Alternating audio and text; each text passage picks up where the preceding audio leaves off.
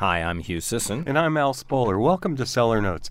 Hugh, I think it's good for you and I to every now and then go back and review some wines that we haven't had for a while to see if there's been any changes. And I think Australian Shiraz is probably overdue for a reassessment. You were kind enough to look into that. I did, and it was a pleasure. The Shiraz, also known as Syrah, is far and away Australia's most widely grown red wine grape. It's known for big, rich aromatics and flavors of dark fruit with spicy, earthy notes, and frequently a nuance of black pepper. And it can be a wine of both great power and elegant finesse. In Australia, it's frequently blended with Cabernet, and more recently, they're beginning to create some classic Rhone-style blends of Grenache, Syrah, and Mourvèdre. So you can see it in a number of different iterations. Australian Shiraz became really popular in the mid-'90s and led to a large amount of not very interesting cookie-cutter fruit bombs being produced.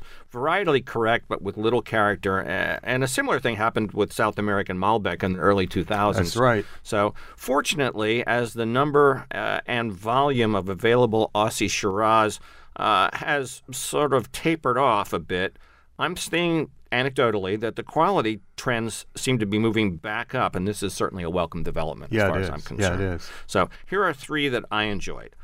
From the producer Torbreck, we'll put all this on the website, folks, located in the Barossa Valley, is the 2021 Woodcutters Shiraz.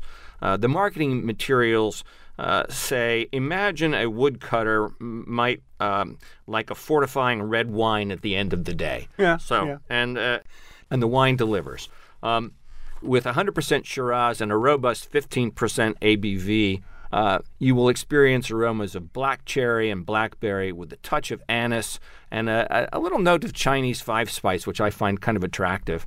On the palate, the wine is lush and layered with surprisingly supple tannins and good length. It's well worth its $25.99 price point.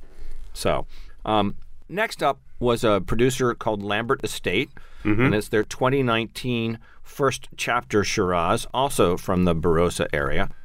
This wine is slightly richer than the Torbreck and has a pleasing dollop of very subtle oak. It was sort of a nice counterbalance.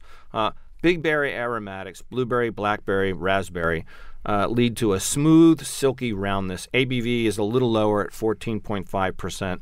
I would serve this with grilled meats. It's in a bargain at $19.99. So good value there. And finally, from the Margaret River Valley, which you and I are both very fond of. Yeah. The Franklin Tate Estates 2021 Shiraz. Deep ruby red. The wine is slightly more restrained and elegant than the first two. Cherries, plums, spice dominate the nose with floral notes. The same flavors follow on the palate with just a touch of black pepper in the finish. 14.2% alcohol by volume, and also sells for $19.99. So that's a pretty darn good value right there. There was a lot to like here. And as I said, we'll put these on the website. You won't go wrong with any of these. But the Lambert Estate First Chapter, for both quality and value at $19.99, is my wine of the week. Super. These wines sounded like they had their own personality. They each did. These were not cookie cutter. Yeah, well, that's awfully good. Every now and then I do get in the mood for a nice big old red, and Shiraz certainly does fill the bill. Oh, yes, it certainly does.